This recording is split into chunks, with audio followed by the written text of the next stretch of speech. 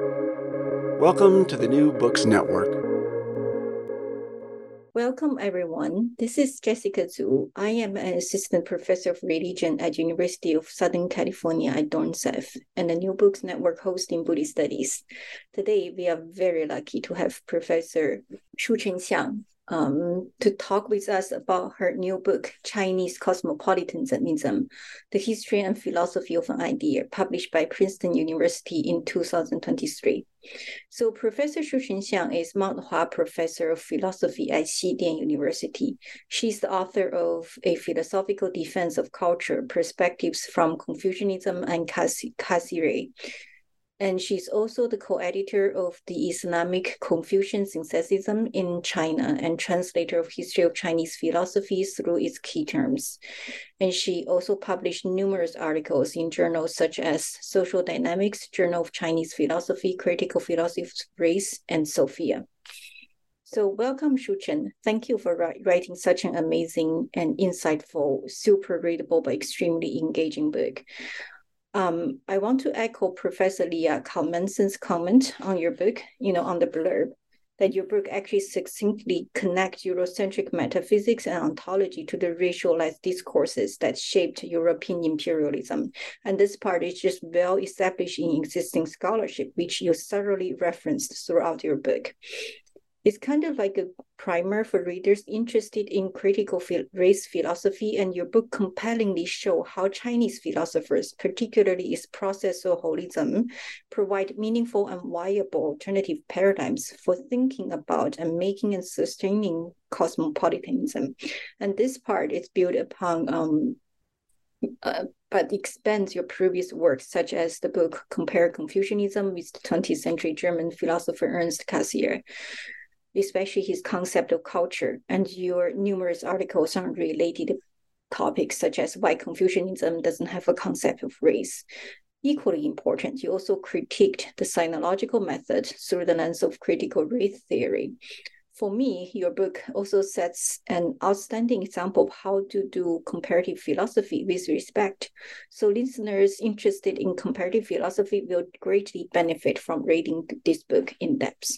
So Shuchen, I'd like to start our interview with the traditional New Books Network question. Could you please tell us a bit more about yourself, how and why you came to write this very unconventional book? Thank you very much, Jessica, for your very kind and thorough introduction to my work. So I work generally on world philosophies, and this includes Chinese philosophy, Western philosophy, Latin American, and Africana philosophies. I also have interest in philosophies in the Islamic tradition too. And because of that kind of background, perhaps the foundational meta question that somebody who, like me, works on world philosophies asks themselves and needs to come to terms with is how humans deal with difference. It's just a given the kind of things that I work on. And I was very interested in this meta question from the very beginning of my graduate career about 10 years ago. And as I pursued graduate studies in the USA, I was introduced to the discipline of the critical philosophy of race. Essentially, as I understand it, this is an academic discipline that was forced into being through the experiences of African Americans, but it's not exclusive to them. The perspective that they had on human history is the foundation for a particularly critical reading of the past and the way that certain groups of human beings dealt with intergroup relations. I found this discipline enormously stimulating and very productive way of doing scholarly work. It was very inspiring for me, as a kind of a young person. I found it not a decadent or ivory tower kind of scholarly discipline. It requires a huge amount of intellectual acumen, but it also has very real socio-political and existential meaning. So I found it reading this critical race theory, critical philosophy of race, I found it an enormously meaningful discipline and perspective. In many ways, my first book, Philosophical Defense of Culture, Perspectives from Confucianism and Kasira, was also about thinking about how to deal with difference. I argue that the Chinese Confucian tradition overwhelmingly thought about the defining feature of the human being as cultural. This means that what differences there exist between humans are also cultural. And Chinese Cosmopolitanism, the book that we're talking about now, is a continuation of my interest in the Chinese understanding of culture. However, Chinese Cosmopolitanism is a much more political theory kind of book whereas a philosophical defense of culture is not explicitly political. Although I think the political implications were always there, I just didn't really expand on it or make it explicit. So Chinese cosmopolitanism is an extension of some of the implications of the work that I did in a philosophical defense of culture, but I'm just making the implications explicit. And part of making it explicit is to use the discourse of the critical philosophy of race, which I encountered during my graduate studies. The Chinese tradition, I think, is very, very vast, and this very characteristic of the Chinese historically that they wrote down everything. This means that there is so much textual tradition that a scholar can appeal to if you know about the Chinese tradition. And so Chinese cosmopolitanism tries to show that there's a huge amount of resources that we can tap into in the Chinese tradition for helping us to think about contemporary issues to do with pluralism. And obviously, I'm using some of the vocabulary and concepts that critical philosophy of race scholars have been able to come up with. So in fact, arguably, I would say a lot of contemporary hot topics that are debated today were arguably already debated throughout Chinese history, and the dominant Chinese tradition as a whole ultimately settled on a worldview that I attempted to reconstruct in Chinese cosmopolitanism. So that's a kind of a brief biography of the book. And thank you very much for remarking that my book is unconventional. And I think that it's unconventional because my own experiences are unconventional. Since I have been, I'm kind of Chinese, and I grew up in the UK, and then I had a lot of graduate studies in lots of different countries. So arguably it's quite an unconventional experience, but I've also been quite authentic to my experiences and perspectives. And I think that because I was authentic to my experiences and perspective, that book ends up being possibly unconventional. Thank you, Shuchen, for sharing with us. Experiences inform scholarship. So listeners, pay attention. There's no such a thing as disinterested objective knowledge production. We all inevitably produce knowledge because we are positioned in a certain way. So Shuchen, your book has an introduction and 6 thematically arranged chapters and a conclusion. I'd like to start our interview with your introduction. So this introduction is important, so I just want to pick up 3 important themes to ask you to clarify for listeners. Your argument is very clear. You said on page 1 that Chinese philosophy has the conceptual resources to provide alternative paradigms to thinking about pluralism, which has never been more needed than in our current era. For me, this is a powerful argument that we humans already have in our traditional cultures, like ancient Confucianism, the necessary resources to imagine and build an anti-racial, anti-caste world, and we don't have to reinvent the wheel. But then mere Confucianism is not enough, because on the very next page, you made an impassioned call, which I totally agree. You said, if we are to think of serious alternatives to racial and colonial order, then Chinese philosophers, well, personally, I'd add Buddhist philosophers, African, indigenous, Indians, so on, whatever, right? Post-colonial scholars, decolonial scholars, and critical philosophers of race need to start engaging with each other's works. So I know, for example, in Buddhist philosophy is happening. I'm thinking of Amy Donohue's work on Pramāṇavāda, that's kind of an ancient Indian tradition epistemology, and then how it helps inform contemporary politics and many other things. She built this Vada project, which uses Indian epistemology kind of to do good work to analyze, evaluate contemporary political claims. But back to your point, we first need to clarify 3 issues. First, the singularity of Western racism, which I take is a historical fact that most of our general listeners do not know or do not want to acknowledge. And second, for those who intuitively reject your arguments or refuse to check your evidence, you mentioned that there are 2 well-known reasons for this kind of a knee-jerk reaction. What Charles Mills termed the epistemology of ignorance, and what Frank furiously termed the universalization of Western racism that you tackled on page 13 to 27. And then you also include a clarification of terms. And the third issue is what you called for a new model of comparative philosophy, one that allows us to learn from each other's traditions. That's on page 10. So let me start with my first question. What is this singularity of Western racism? What's singular about racism? You mean we humans are not inherently, universally, throughout history, always already racist? If so, why? Where's your evidence? Thanks, Jessica. Thanks for such a thorough synopsis of some of the first arguments I was making in the book. By the singularity of Western racism, I'm talking about historical fact almost. It's not really a theoretical argument that I'm making. I'm pointing to just the historical evidence or reality that no other tradition that we know of in human history has brought so much destruction onto the human species as what we call the Western tradition, in scare quotes. And related to that first point about just the historical fact of this, in a more abstract sense, no other culture has dehumanized other human beings in the same way. So I want to quote what I wrote in Chinese Cosmopolitanism about the fact of Western racism, just the numbers. And this is what I'm speaking to. And I think it's important that I talk about the numbers, because otherwise people might not be on the same page as me. When as a philosopher, I'm trying to deal with human reality, and this is the kind of human reality that I'm struggling to think about, how something like this happened. And so I want to provide listeners with the context of what it is that I'm thinking about.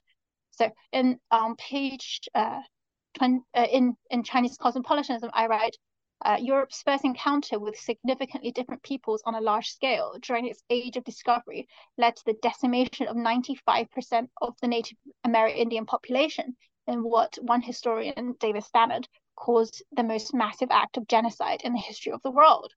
The European encounter with difference also gave rise to the transatlantic slave trade, which, according to demographers' estimates, may have halved Africa's population through death on the continent and exploitation of its population. The United States, Canada, Australia, New Zealand, Rhodesia, and South Africa were all founded on the extermination, displacement, or herding onto reservations of Aboriginal populations. By 1914, colonialism had brought 85% of the earth under European rule as colonies, protectorates, dependencies, dominions, and commonwealths. So this is the reality that I'm intellectually trying to grapple with. And as a philosopher, the argument that I make in Chinese Cosmopolitanism is that what accounts for this historical reality. And as I argue, the actions and motivations for such the motivations for such actions, as well as the actions themselves, are arguably unique and singular, and therefore they bear studying. This, it's not like if everybody did this, then it's possibly less philosophically interesting. But because it's so unprecedented, it really becomes a subject that warrants intellectual scrutiny. So as to what it is I mean by racism, as I wrote in Chinese Cosmopolitanism, central to what we understand by racism is the earlier concept of the barbarian. So I'm saying that to really understand what racism means, you really have to look at this earlier Greek concept of what the barbarian is, and I provide a chapter on what I mean by the barbarian and how it relates to what we mean by racism today. So I think that racial attitudes are rooted in the earlier discourse of barbarism. And then to your point of whether racism is universal, so are humans inherently throughout history always racist? I argue absolutely not. It was culturally contingent phenomenon. It's a very specific kind of culture that conditions people to think about the world and about other people in racialized terms. But your point that there's this common tendency to think of human beings as inherently racist. So I want to speak to that briefly. So there tends to be this tendency to understand racism as any kind of intergroup conflict or beef between different groups of people. And in Chinese cosmopolitanism, I really insist that you cannot use the term racism in this way. If we understand racism as maybe bad blood between different gangs or different groups of people, however you construe the different groups, then you really cannot understand or explain the scale of human destruction that Europe brought to the world. I just don't think that this bad blood between people explains the numbers that I just gave a picture of. We have to understand that racism is a worldview that encompasses the nature of the self, her relationship to the phenomenal world, nature, and other human beings. Racism, or this kind of racialized worldview, is extremely existential. It's really about everything. So only if we understand racism in this very existentially hugely powerful psychological way, that we can start clarifying why it was that Europe that was so massively destructive of other peoples of this world. Many thanks, Shuchen, for clarifying this very important point for listeners. I mean, personally, I can have beef, I have bad blood with like different kinds of people, but I just don't go out and kill people because number one, I'm Buddhist, I practice in nonviolence. So I guess there is a very deep philosophical reason that guide our actions, even though intragroup conflicts might be kind of a commonplace thing throughout history. So I'm just also glad to add that not only Asian Chinese were not racist in the way that you described, but also many other cultures are also non-racist or even anti-racist. Modern times, that's a totally different matter because we seem actually, I feel like we got stuck with racism everywhere around the globe. But anyways, a really big issue. What is the epistemology of ignorance and what do you mean by the universalization of Western racism? Epistemology of ignorance sounds fancy, but please unpack these two complex notions and concepts for us. Yeah. So yeah, just to refer back to your point, I completely agree. I really am not saying that it was only China that was non-racist. I completely agree that you can find many non-racist cultures in the world. It just happened that obviously I know about the Chinese tradition, so I can speak about it, systematically. So the epistemology of ignorance. So like you said earlier, this term was coined by the late Charles Mills, and so it refers to how the world, our social world, is epistemically, morally, and sociopolitically, economically structured according to race or racial hierarchy. But this kind of social reality, the way that the world is organized, obviously that humans do that, but then the people who did that, who organized the world according to race, the architects and beneficiaries of this racialized world. And this kind of racialized world is also a kind of white supremacist world because the world is ordered according to color. So the architects and beneficiaries of this white racialized world, although they invented the system, they also benefit from obscuring how race, which is the system that they created, actually works. So you could say that the epistemology of ignorance is a self-deception that is blind to or denies the reality of how racial hierarchy materially and epistemically shapes our world. So it's the epistemology of ignorance works on many levels. I described it as working on the epistemic level, economic, socio-political level, but it's also very phenomenological because this ignorance is real. People really, especially you can say white people, they're especially completely ignorant of, you could say, their privilege, their white privilege. The world is ordered around in a way that leads to their privilege, but they're very, very unaware of it. So that's what the kind of ignorance refers to. And I want to stress that although white people were the ones who invented this system and benefit the most from this system, the epistemology of ignorance, or you could call it white ignorance or white denial, can also apply to non-whites. It's not only white people who are epistemologically ignorant about race, because the epistemology of ignorance can be inculcated into non-whites as a result of the power relations and patterns of ideological hegemony involved. So just knowledge production. That's how you talk about the universalization of Western racism. That's how this gets universalized. The books that we read that are written according to a particular worldview, and then people in Peru or in China, they read these books, and then they end up learning this particular worldview that is ignorant about race. So I want to give an example of the epistemology of ignorance. So a typical example of this epistemology of ignorance that is taught as part of the colonial education, which can be universalized and globalized, is the idea that the main cause of the European and settler colonial states, such as the United States, becoming the ascendant power in the world is due to the strength of their institutions or some other autonomous brilliance that they had, as opposed to the exploitation of the non-white peoples and their resources in the world. Obviously, so the white nations, obviously the notion of whiteness changes. It's not a static concept, but the white nations, however it's construed in a particular historical period, then benefit from this skewed account of history, and this is the account. This very skewed account obscures the enormous role that racial exploitation played in leading to the preeminence of the West. So that is an example of what I mean by the epistemology of ignorance. And then this kind of account can be universalized. I see it in China so much. This is the account of the history of the world that is learned, one that gives no role to racial exploitation. And that this is what is the epistemology of ignorance. Thank you so much, Shuchen, for your succinct clarification.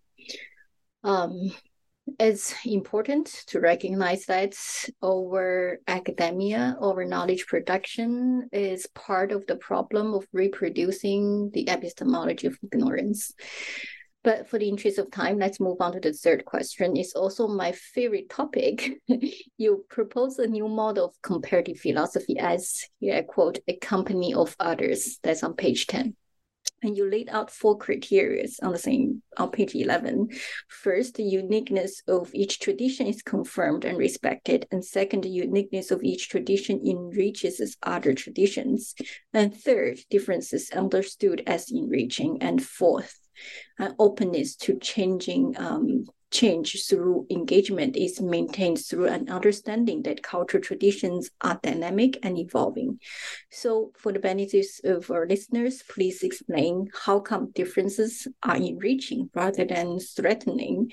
And if cultures change, how can we say that the thing we call culture remain the same, the same culture before and after the change?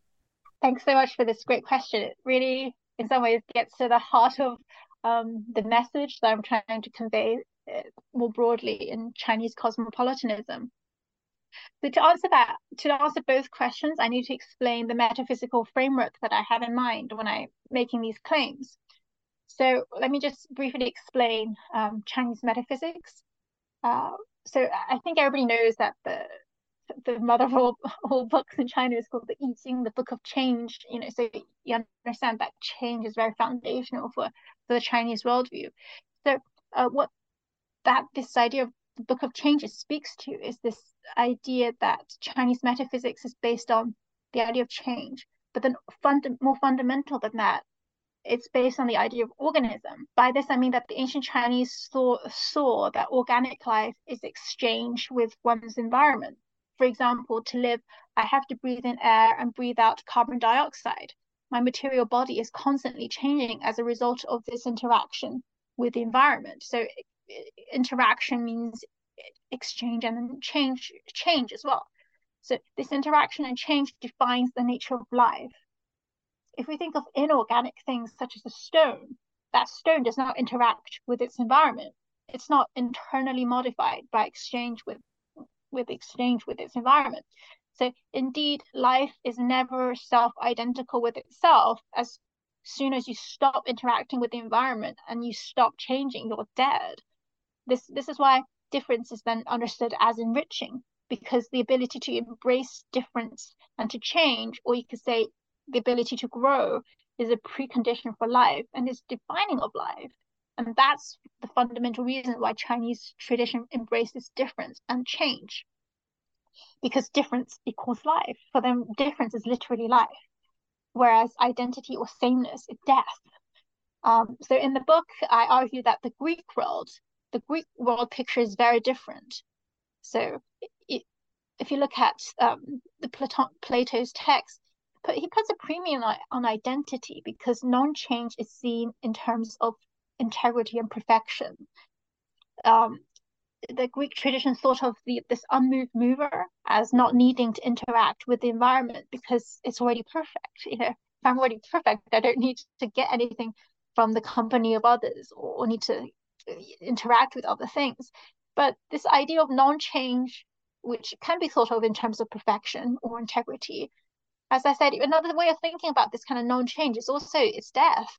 So another way of describing the ideal of Greek metaphysics is that it puts a premium on being, so non-change. But another way of thinking about that is that it puts a premium on death. And my point is that the Chinese tradition did not embrace this logic. It embraced really the opposite logic, that is what is the ideal, because it's life. So the question of how does the culture remain the same before and after it changes. Okay, so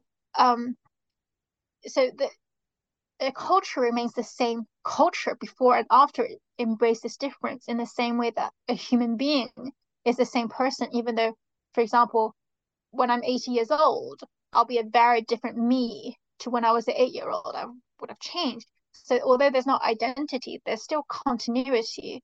Furthermore, I'm not the same. I'm the same not because my substance is the same, because materially all my cells have been replaced, but instead there's a continuity of narrative.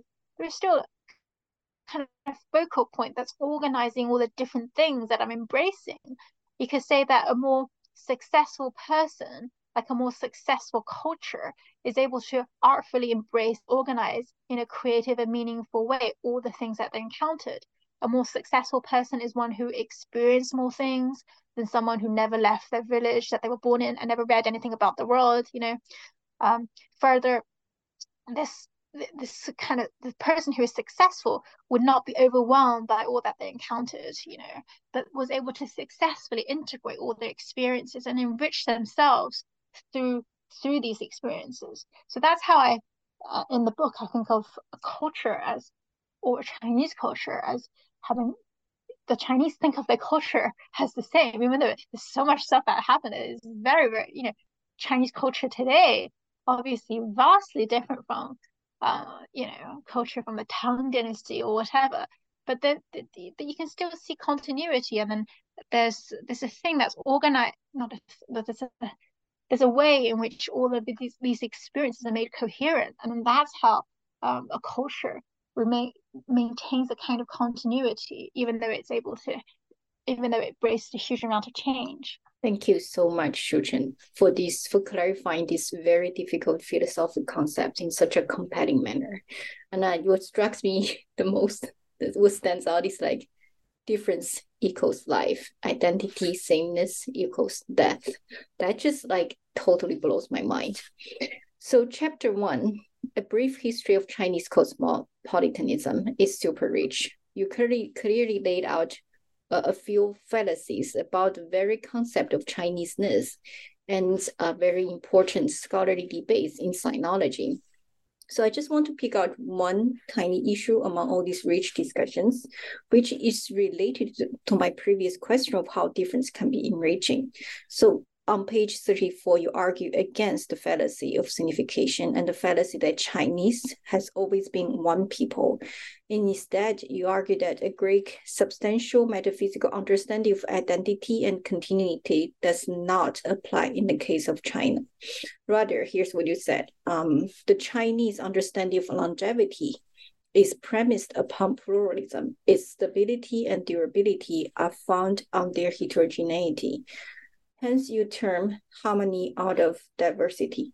Please explain to us this exciting, drastically different paradigm of thinking about one and many, identity and difference, and cosmopolitanism built upon heterogeneity. Okay, thanks, Jessica. Yeah, again, you like really hit the sort of like heart of the argument. So I'm really glad to talk about that. Well, I think that your question is related to the above question and the above what we were just talking about, the difference between the Greek premium on identity and non-change and the Chinese premium placed on change or interaction and life. Those things are seen as equivalent or premised upon each other. And we can apply that theoretical discussion to the Chinese people itself. Under the Chinese view, there is no contradiction in thinking that the Chinese are a continuous group of people, even though historically the actual material constitution of this people changed a lot. Further, it's not the substance of the people, their genes, for example, that counts for what is Chinese. Like the organism is an organizing function that ordered difference into coherence. So in as much as China was able to do so historically, the Chinese people considered all the various peoples that it embraced historically, along with their cultures, as Chinese. So, you know, whatever China was able to embrace and sort of organize into itself, they can't become Chinese. That's the logic. If you're able to coherently become a part of China, then that becomes Chinese. So I would stress that the Chinese tradition always viewed this ability to embrace difference as foundational to Chinese stability, because sameness means that the Chinese tradition will expire and have no vitality.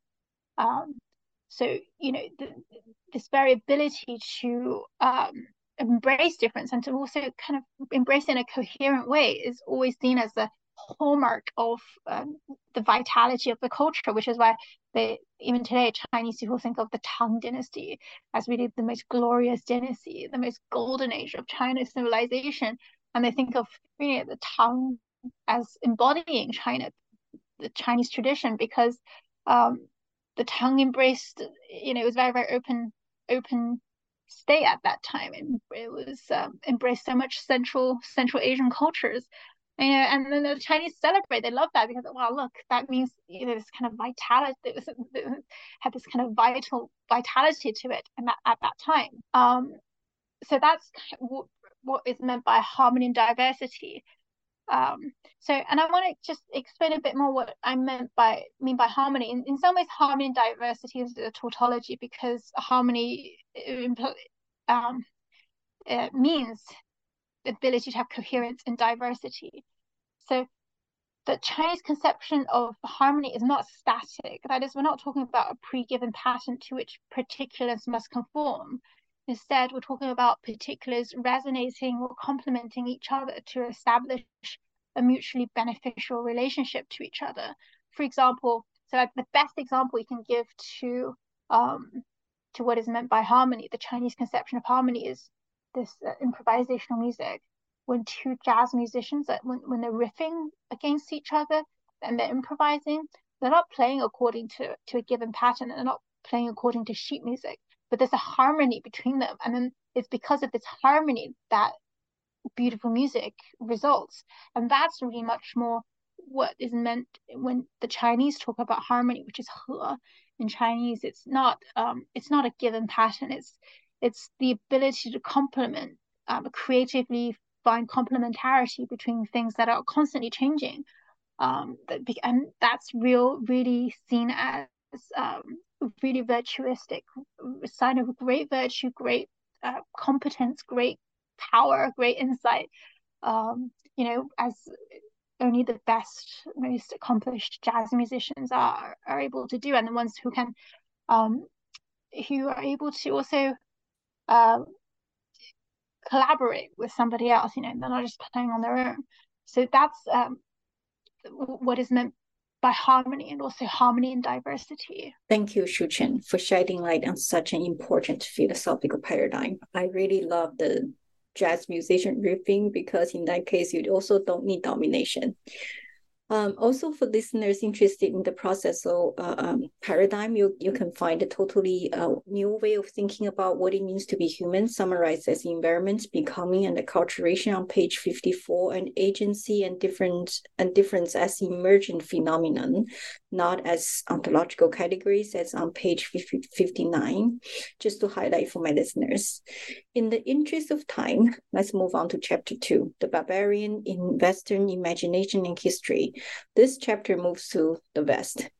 It's a succinct summary of how the Greek invented this image of the barbarian as the ontological order, so to present itself as the civilized. Barbarians is the unreason, Greeks embodies its reason. So for modern readers like me, this naive essentialism and rationalization of dominance and violence just feels so wrong, so insufferable.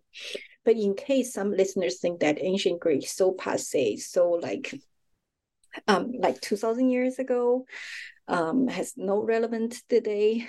In fact, actually, this is precisely the logic that motivated many contemporary white terrorist groups.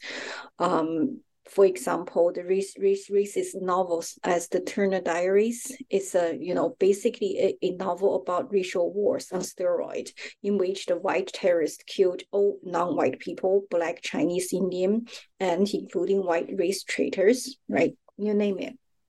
It's total kind of extermination, genocide, maybe Holocaust repetition on multiple scales, on much larger scales. And this novel and many of these memes are taken as the Bible, right, by many white supremacist, white terrorist groups. So interested readers can find these links to studies of this kind of lived tradition of ontological hatred.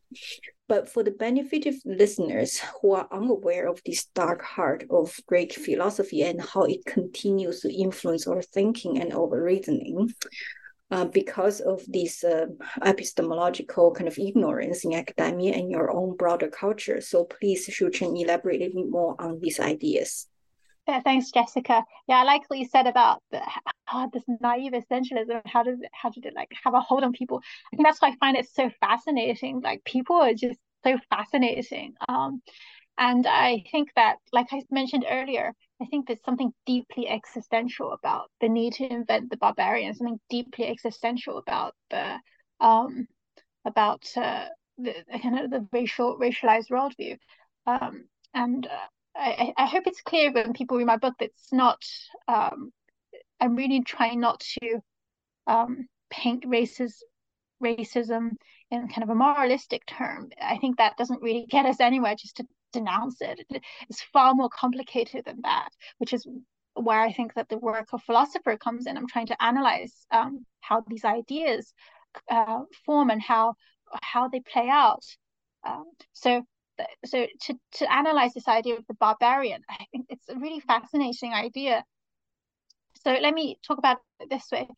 The barbarian is, first of all, not meant to denote specific peoples and their way of life. It's not about real people. It's a concept, first of all. What it does is set up a Manichaean other that is antithetical to all that is us, such that the destruction of the others realizes the sui generis, radically autonomous, curatio ex nihilo nature of our civilization. Okay, so what I mean by this is that our civilization is seen as radically autonomous, and then you realize the radically autonomous nature of our civilization through the destruction of this putative barbarian. In that way, our civilization is not related to anything or anybody else. The barbarian is thus not a relational concept, although it is set up in contrast to that which is civilization and the civilized. The destruction of the barbarian takes precedence to civilization and is the more important element in the civilization barbarism dyad. The destruction of the barbarian realizes this sui generis singularity of the civilized and the civilized true way of life. Thus, this process of destroying the barbarian, setting up this Manichaean dyad, and then the destruction of the the barbarian. This process destroys relations in an attempt to make the civilized exist outside of all relations, just like the notion of substance that I analyze in my book and I argue is central to the understanding of the ideology of race and racism. Civilization under this view is not a continuum, and it's not caused in the sense of being related to anything else. The Western notion of the barbarian is not problematic simply because it set up a contrast between civilization and other people, barbarians. The greater issue is that the destruction of the others who are parsed as barbarians realize this totalizing and single vision of the world for those who need, for the very people who needed to invent the concept of the barbarian. So the barbarian was invented in order to preserve the idea that those who bear civilization can be out of relations with anything, can have a one-way causal efficacy on the world without themselves being affected by the world, like an unconditioned creator God or a mover that I mentioned previously, that this Platonic ideal of things not of this kind of integrity that is not related to anything. And then so you have this idea that you can be out of relations with anything, and furthermore that all of this, that you can have civilization and it not being related to anything, not caused by anything, all of this can be achieved simply by destroying some putative peoples antithetical to civilization, the barbarian. So under this kind of worldview, which has this Manichaean view of the civilization and barbarian, and those are totally non-continuous, totally discrete, radically set apart, under that kind of worldview, civilization is something that is radically transcendent of this world. Civilization is not derived from the natural world, but is something that is imposed on the world. Okay, so I want to just provide a bit of context for how it is I'm getting these ideas about the barbarian. So first of all, this is a lot of Greek stuff. Aristotle talks about this a lot. So when I read Aristotle's theories of natural slavery, this is the kind of thing that I'm thinking of is at play here. But then I'm also getting a lot of this from when I read more contemporary philosophers such as Lewis Gordon. So I got a lot of his ideas from reading his works, especially his more recent book, Fear of Black Consciousness, which I'm quite indebted to. So I feel like I should mention that here. And then and then I'm also getting a lot of it from James Baldwin. I feel like he's incredibly insightful when he thinks about the Black-white relations in his time. So I'm getting a bit ahead of myself. So under this view that you have this kind of Manichaeanness, there exist pre-existing forces that embody civilization and that which embodies barbarism, and these two things are completely antithetical to each other. They exist in a Manichaean relationship, and there is no continuum between them. So I think this idea of the barbarian is really fascinating. The barbarian rests on a dialectical relationship with the master. The former is matter, so the barbarian is merely matter and wholly conditioned, whereas the latter is form and unconditioned. So in Chinese cosmopolitanism, and inspired by James Baldwin, I argue that the psychology of racism rests on this very idea that we, so the civilized, the master, we are unconditioned, like that kind of Platonic ideal, whereas the racial other, come barbarian, is wholly conditioned. They're only matter and completely without reason. And the only way to be rid of this kind of malaise of racism is to admit that we are all conditioned. So given that I've understood racism and the idea of the barbarian in this particular way, so the barbarian is wholly conditioned, and then the master or the civilized completely unconditioned, the only way that's really, I think, the heart of racism. And then therefore the only way to be rid of this kind of racial ideology, racial malaise, is to admit that we're all conditioned, and to realize that as living beings, we all suffer the same fate of decay, mortality, and loss. We're all related to the world. There's nothing that's unconditioned. And I think of racism as in large part rooted in and this existential inability to accept this fact that we are all mortal and biological beings. That's why you then go and invent this idea of the barbarian that kind of carries everything that is conditioned, and then you set up this a kind of dualistic other, which is the unconditioned civilized master, and I think that's ultimately this very deeply existential at the heart of it.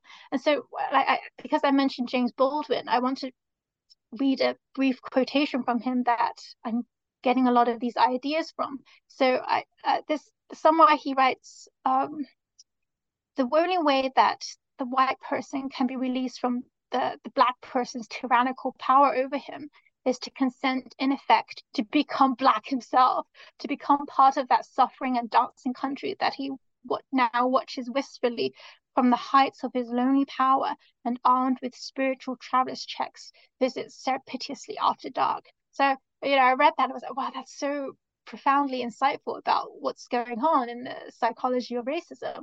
And so a lot of my then reading of some of the Greek texts and the racial ideologies, I kind of reading this very existentialist way that I'm kind of being inspired from by James Baldwin, and I think he articulates so incredibly beautifully.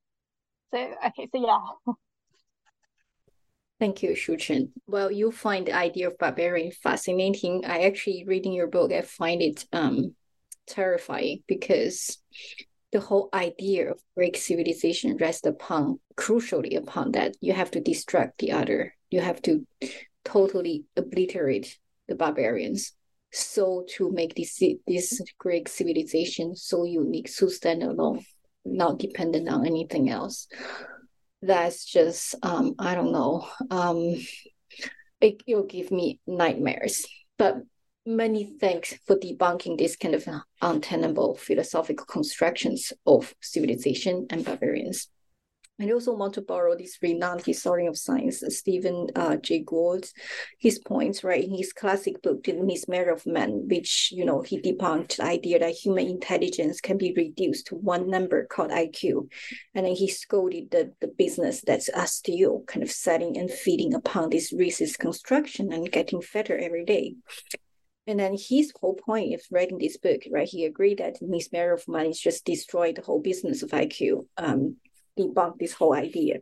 But his thinking is that debunking bad theories and bad ideas are really very important ways of moving forward and very important ways of producing knowledge. So your debunking of the whole clarification of the whole barbarian civilization relations, and then the destruction at the heart of this Greek civilization, right? You need to distract the other, the ontological other, to make itself independent.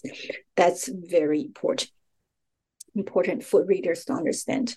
So in the interest of time, we have to move on to chapter 3, Chinese processor holism and its attitude toward barbarians and non-humans. This is hands down my favorite chapter. Here you open this chapter with this sentence on page 85. Chinese metaphysics, a characteristic attitude toward non-humans, such as animals and demons, is best described as a processor holism. Under this view, that all things are constantly in process and form a continuum, an ontological distinction between species becomes impossible to delimit. So please tell us more about this processor holism. What is it, and how does this word will help Confucian thinkers to avoid the fatal dangers of substance metaphysical and essentialist kind of thinkings? Can you give our listeners a few evidence, even though the whole book, the whole chapter lays out the rich evidence? Just pick a few. Okay, thanks, Jessica. So yeah, like you said, there's many ways to instantiate this kind of claim, but I'll pick one that is quite fun. So to understand what I mean by processor holism, I like to begin with a story. So the story comes from a very famous collection of horror tales written in the Qing dynasty. It's called 聊斋志异, which is strange tales from a Chinese studio. And so there's a lot of different horror stories about ghosts and demons and strange things in this collection of short stories. And there's a very famous story in this collection called 聂小倩, which is actually made into a movie. So people can go watch that movie. So in the story, what happens is Nie Xiaoqian. So Nie is a very beautiful female ghost, and she's coerced by a more powerful demon to lure men and, suck their life away. So it's a little bit misogynist, oh, the femme fatale is going to suck your life away. However, this Nie Xiaoqian that meets a scholar who is very kind, and she then falls in love with him. So she then starts to live with his family and becomes acculturated. By this I mean she eats human food, she does household chores, and starts living like a human and around human beings. And in the story, at the end, she ultimately becomes human again as she produces children for the scholar. They get married and they have children. So it's this story that typifies what I mean by processual holism and what the nature of the human is under this view.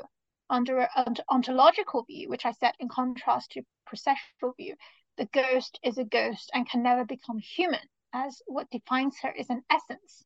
That ghost, she's essentially a ghost, and therefore she can never change.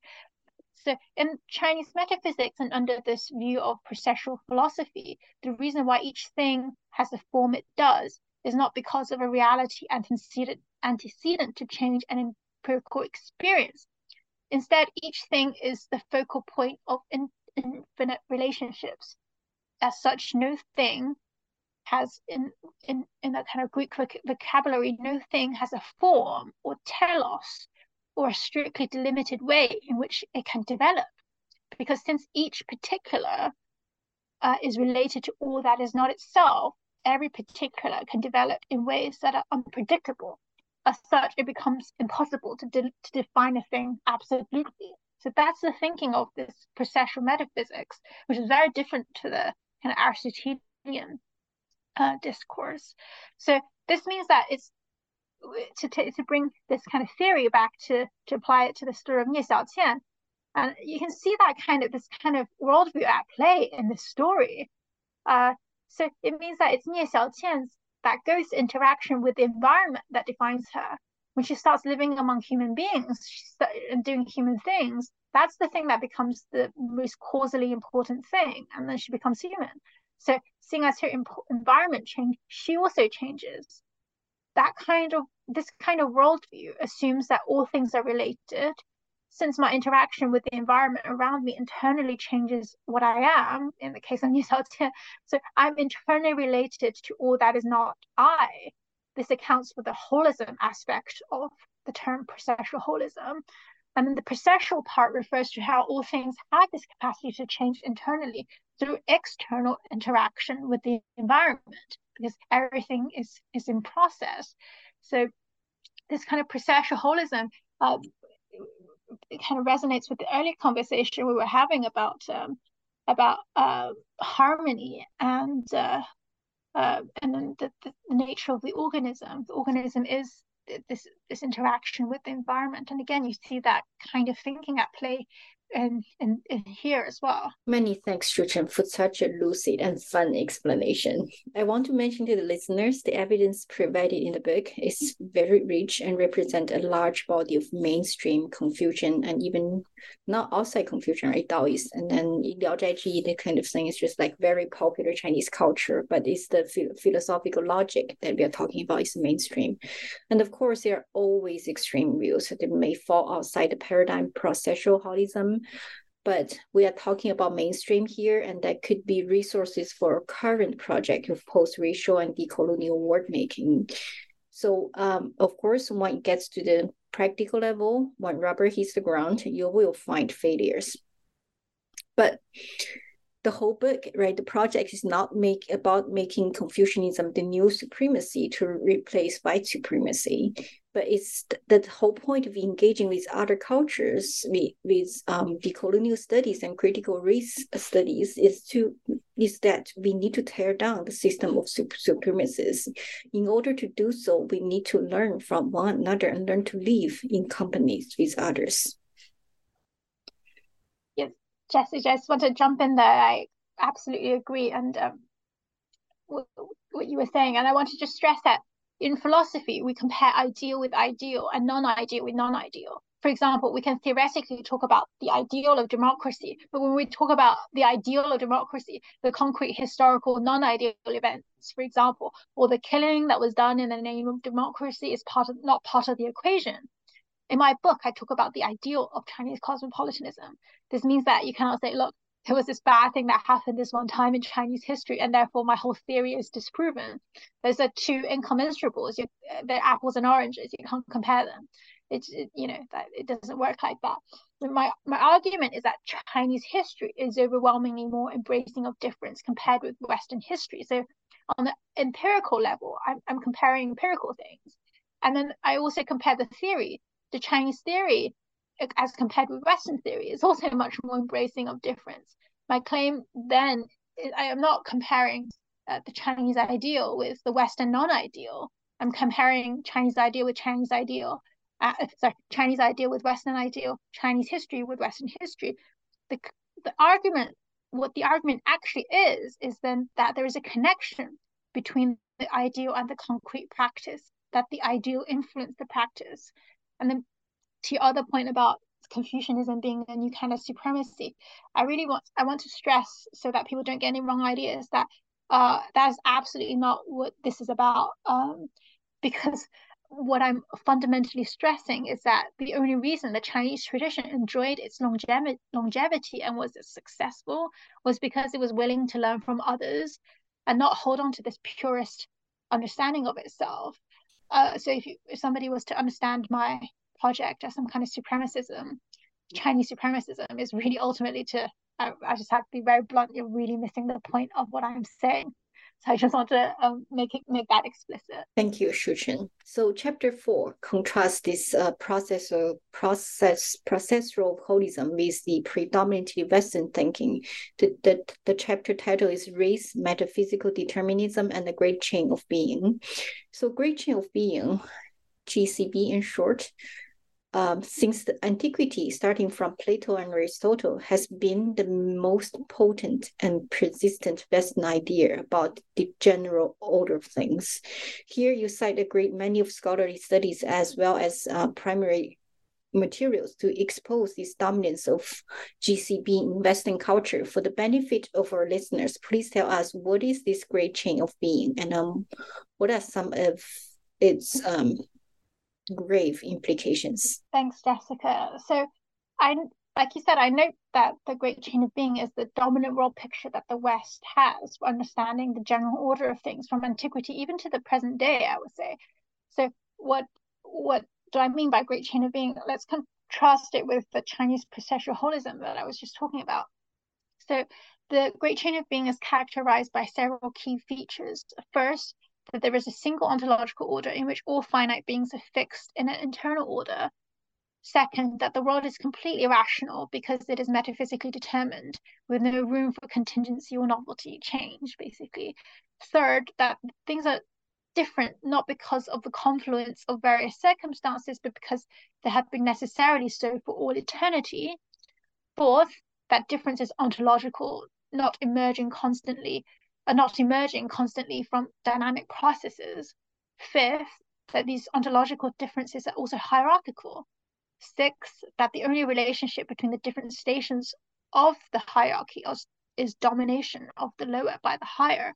And seventh, that violent domination within the hierarchy is ontologically justified. So what all of this ends up meaning is that differences are eternal and cannot change, because it's just, you have the static hierarchy in which difference is ranked. And under this kind of view, a rabbit is forever a rabbit. So that a problem for this kind of worldview, as you probably will know, is then Darwin's theory of evolution. You look at the natural history of the world, no species stays forever what it is. So the great chain of being becomes very difficult idea to sustain if you look at the natural history of the Earth. Okay, but then another implication of this idea of the great chain of being is that the differences among biological life necessarily denote a value difference. A rabbit is lower on the hierarchy than a tiger, for example, and the relationship between the different stations of difference is one of domination. the tiger eats the rabbit, and that's natural. And you can apply this to the human realm as well. When you apply this to the different races, think about that.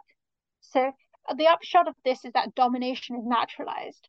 Since the relationship of domination implies a hierarchical relationship, when I dominate something, it must prove that I am higher on this great chain of being.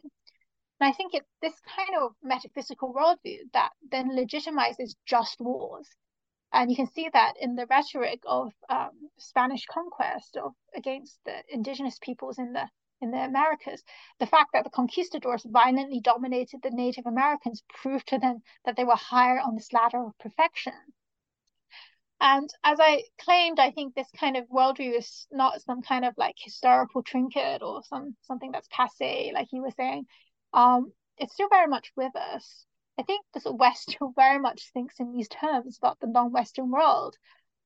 It's just so clear when you read any kind of like newspaper articles, that kind of structure is still there.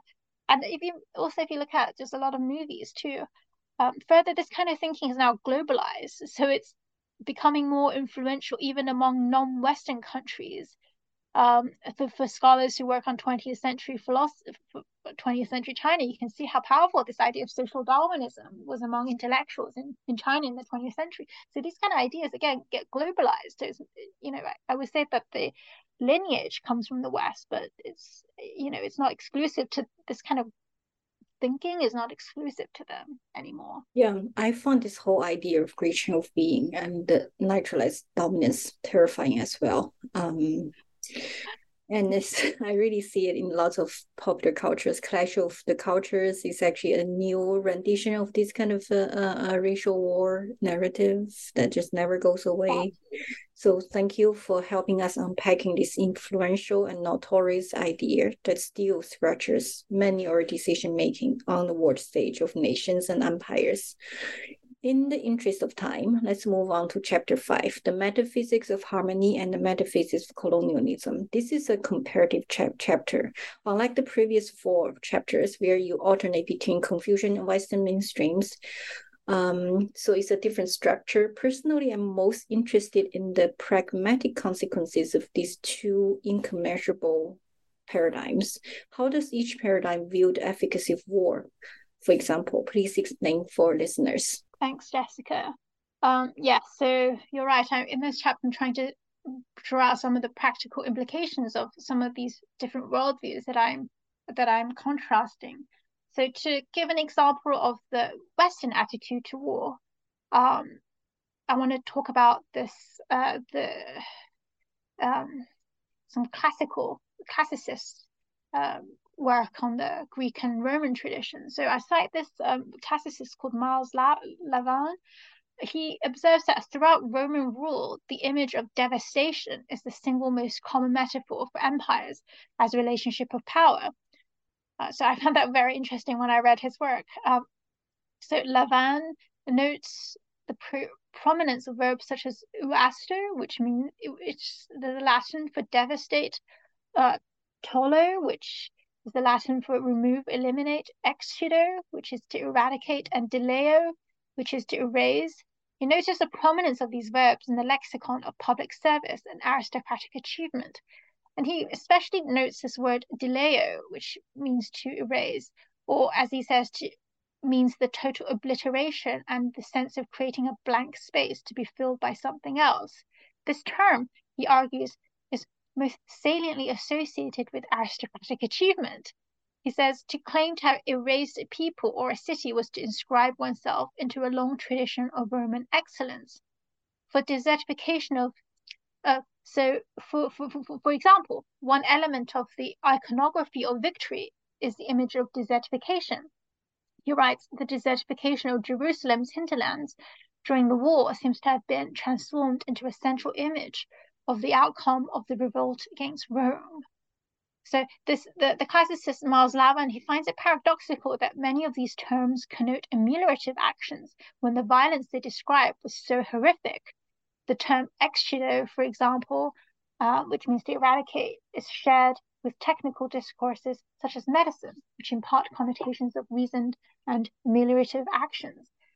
So this idea of being in the Roman discourse, this ability to eradicate something is seen as really noble, really virtuous, and related to aristocracy, aristocratic authority, aristocratic virtue, and is seen as the single most prominent sign of power, power and efficacy. So the aristocrat is powerful and virtuous because he is able to completely wipe something out.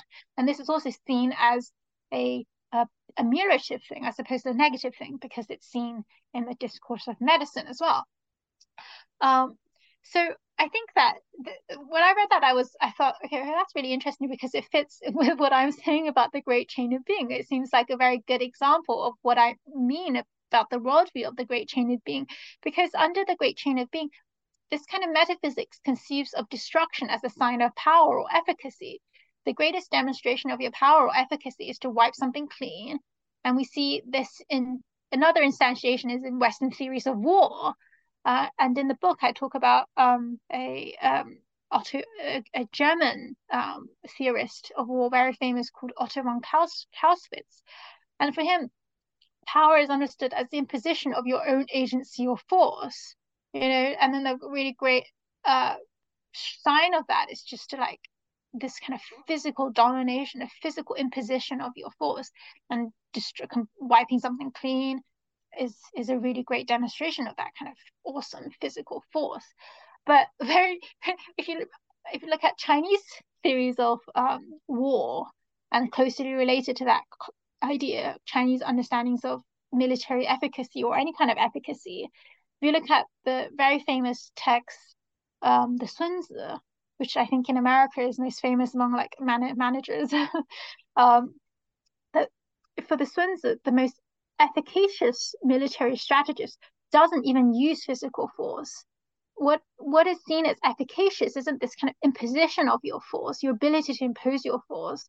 Instead, what is understood as efficacious or a sign of power or virtue is the ability to read the existing disposition of the situation and profit from it. So efficacy is understood as a hermeneutic understanding of how the existing constraints at play in a situation relate to each other, and then because you're able to read that really well, you can predict the outcome.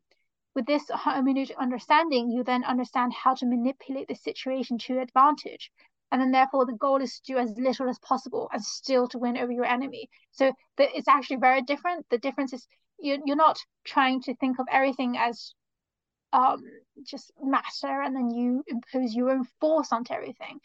Instead, in the Chinese understanding, everything already has a kind of potency, and then they're going to relate to each other in different ways, and then you use that to your advantage. You kind of predict how all these different potencies are going to relate to each other and how that's going to play out, and then you kind of insert yourself in a way, and then you allow the force of the situation to just carry you to your victory.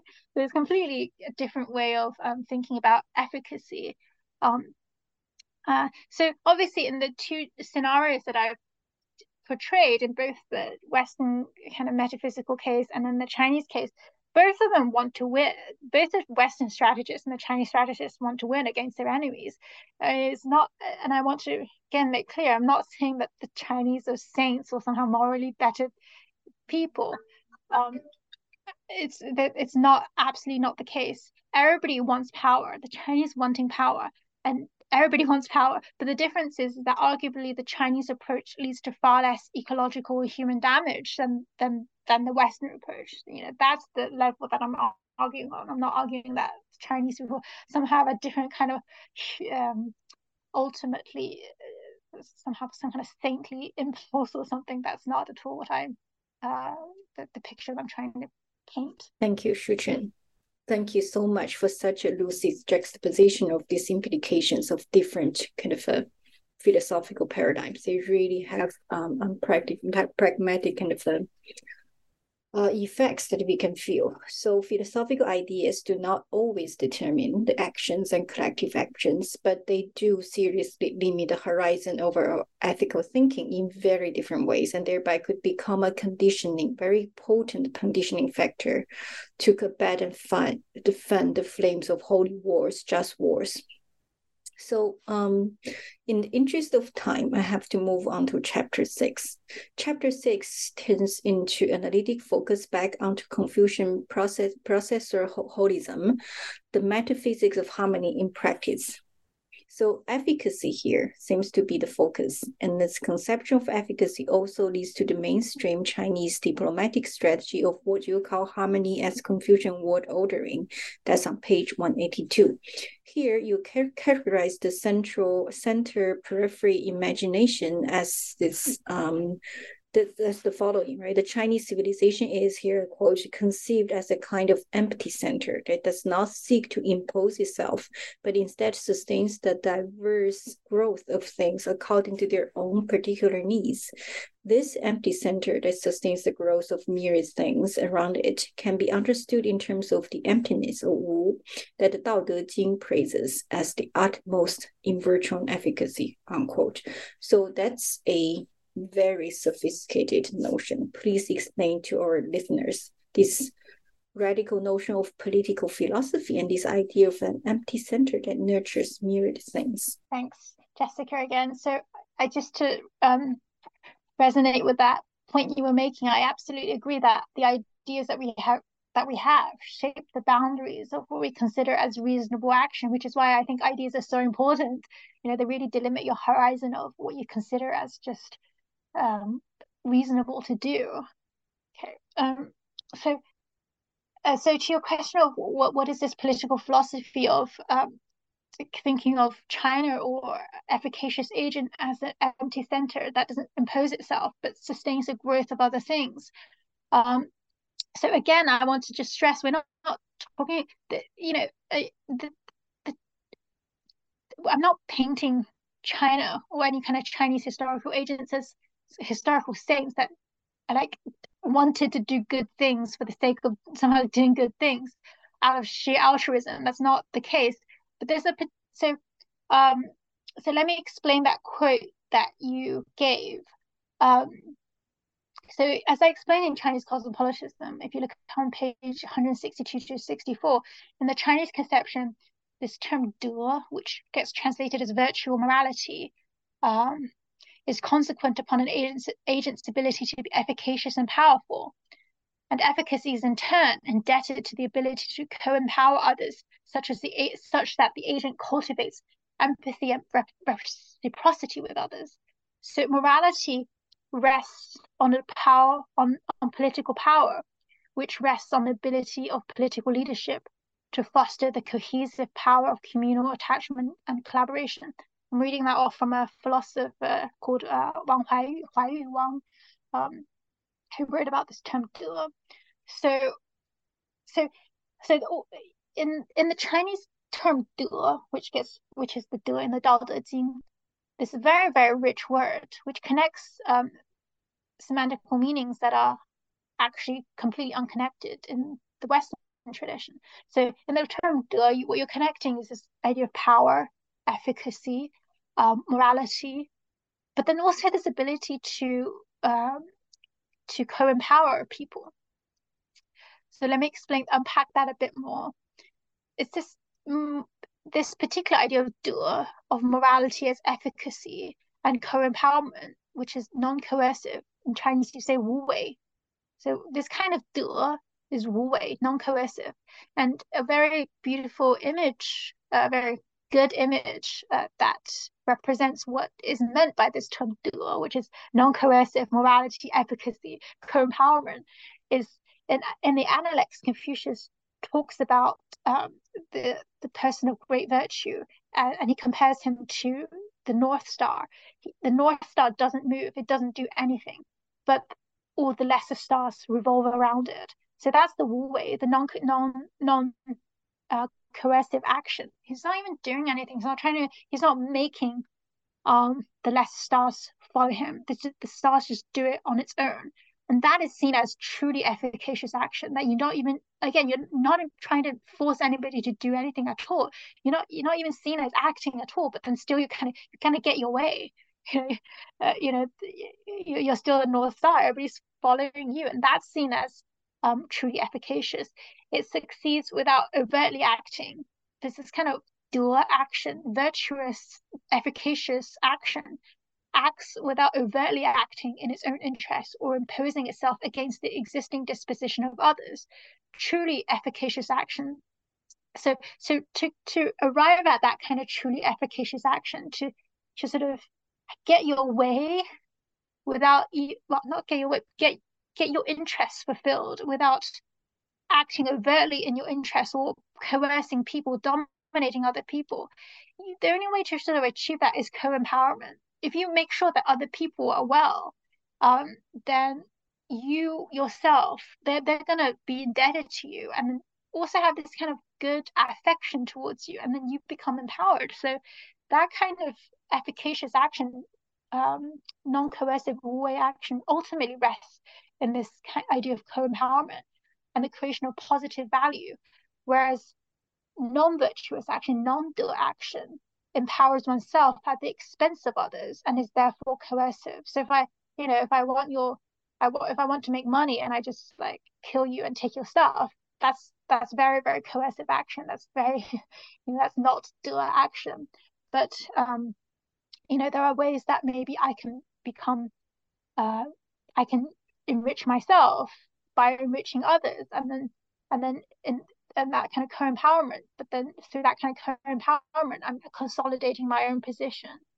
So the Chinese term for virtual morality is law, but this term also means power and efficacy.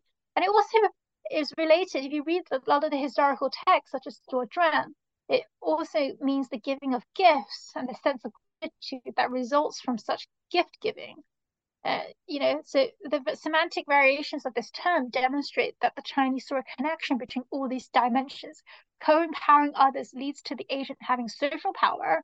The ability to have this social power is also a sign of virtue or morality. So they have this very naturalistic understanding of morality. So, we have a very completely naturalistic understanding of morality, and I think it's a very insightful and accurate sociological observation about how people get social esteem. If you think about, if I give an example, the most beloved teachers are those who have helped their students, and then these teachers then carry a lot of social esteem with them, and then they end up having a lot of social authority. That's just how human beings work, and I think that one way that human beings work, and then that this term captures that kind of scenario, and I think it's really just a philosophy that's based on that kind of observation about how people get power that is sustainable. Because if you just bully people, your power is not going to be sustainable. The bigger bully is going to come, and then once the bigger bully comes, all the people that you previously bullied, they're going to hate you and going to try to topple you. It's not a sustainable kind of power. This kind of dual power is really trying to be a kind of sustainable power. So that's my brief attempt at explaining that concept of how it is that you don't do anything, you help others, and then you yourself end up actually being paradoxically and gain a huge amount of authority and power. I found this fascinating, Shuchen, especially under this processual worldview, right? Because everything's dynamic, everything just flows, constantly change, and it is possible to think in this mutually beneficial way. If you go back to the substance metaphysics paradigm, pretty much every chain of being is like a zero-sum game, right? I dominate you, or you dominate me. There's no other choice, right? And also like hydraulic model, right? If I go down, you goes up, you go up, I go down, right? So it's just like that's totally different models of how we imagine and accentuate and understand of relationships in a special culturally specific way, and that can lead to drastically different social outcomes.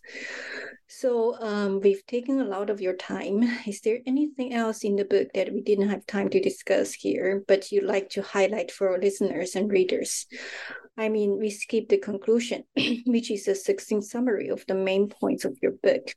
But anything else? Yeah, so I think guess I'll just stress again how this is like my just admiration and awe for James Baldwin, because there's like Chinese cosmopolitanism, but it's really maybe that title is a little bit misleading, but that's inevitable, you know. You can't.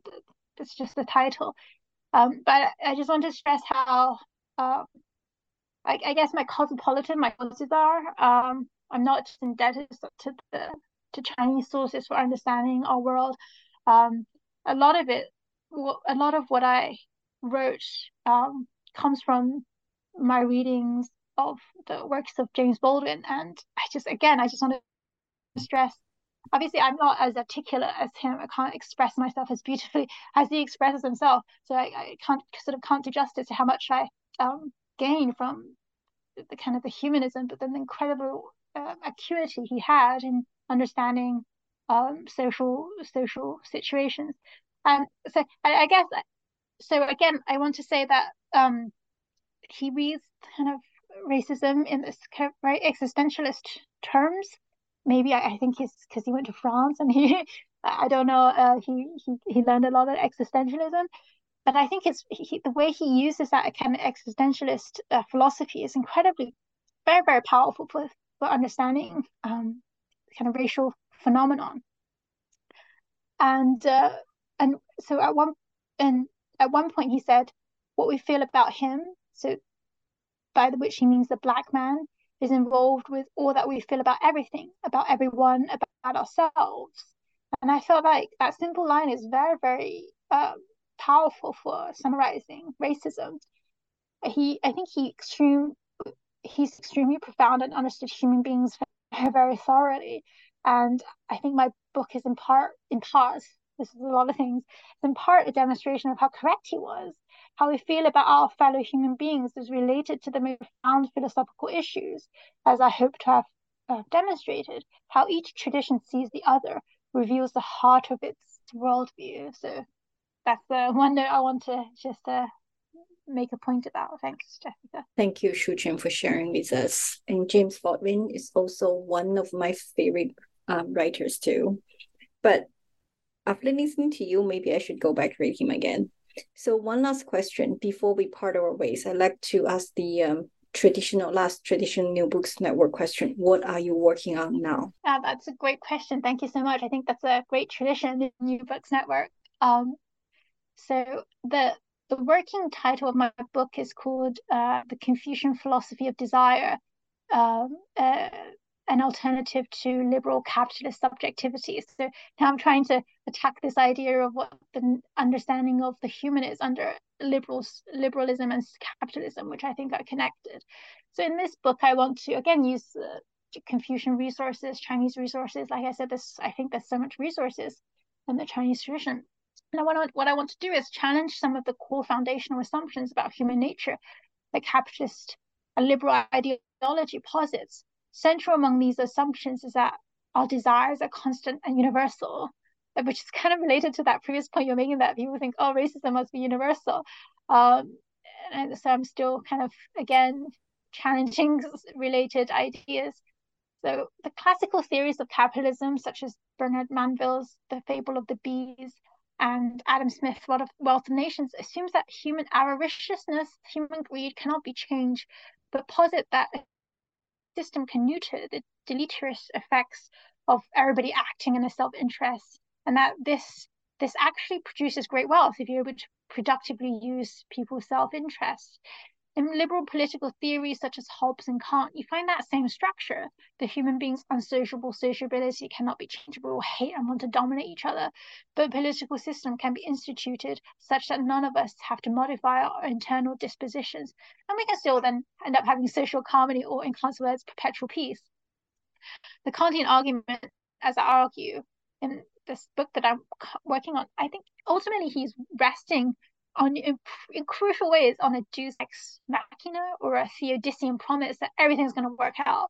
But as I point out, what if there is no God or some grand design, some kind of grand design that promises a perpetual peace for the human species? So I would say Kant is acting on quite a big assumption that at some point in the future, God has envisioned that all our strife is going to lead to some kind of beneficent peace. So what I want to contrast with that, this kind of very, dominant, very, very dominant idea is that the Confucians and Taoists were always supremely skeptical of the kind of egoism that liberal capitalist theory celebrates as a hallmark of humanity. I show that the Confucian program through music and ritual literature, which were very, very important for Confucians, is all about learning to contextualize the self within the wider community.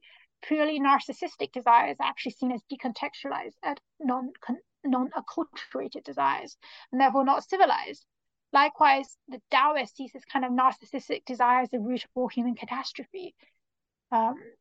Then the Taoists prescribe recognizing that all these kinds of narcissistic desires are actually very rarefied desires that are produced when a society is not attuned to the actual needs of the human being, but that the society is actually, but then this is kind of society that produces these kind of like very selfish, egoistic people is actually a very, very decadent society already. So through this project, I really want to challenge this naturalization of the human being as a homo capitalisticus, that we were just like the beings that capitalist theory tells us. So that's what I'm trying to work on now. Wow, sounds fascinating. So Shuchen, thank you so much for your time here and for writing this amazing book, Confucian Cosmopolitanism, and for sharing many insights about processual holism that we have to process further and should review periodically. And I'm definitely looking forward to reading your new book and interviewing on that book soon. So before we leave, just a reminder, listeners interested in her arguments but oppressed by time could start with reading the conclusion first and pick out 1 or 2 chapters that you're most interested in. You don't have to read the whole book from beginning to the end in one setting. Rather, I find it much more helpful to zoom into 1 or 2 arguments, e.g. efficacy of guiding, right? A great chain of being, and then follow your own train of investigation to other parts of her arguments. But once you open this book, you enter into company with many great thinkers, past and present, and find many more resources and ideas on how to build a post-racial and post-caste, but also sustainable world. Thank you, Shuchen. Thank you so much, Jessica, for your time and for asking, giving me such engaging questions that was so super fun to answer. And thank you for everybody who's listening.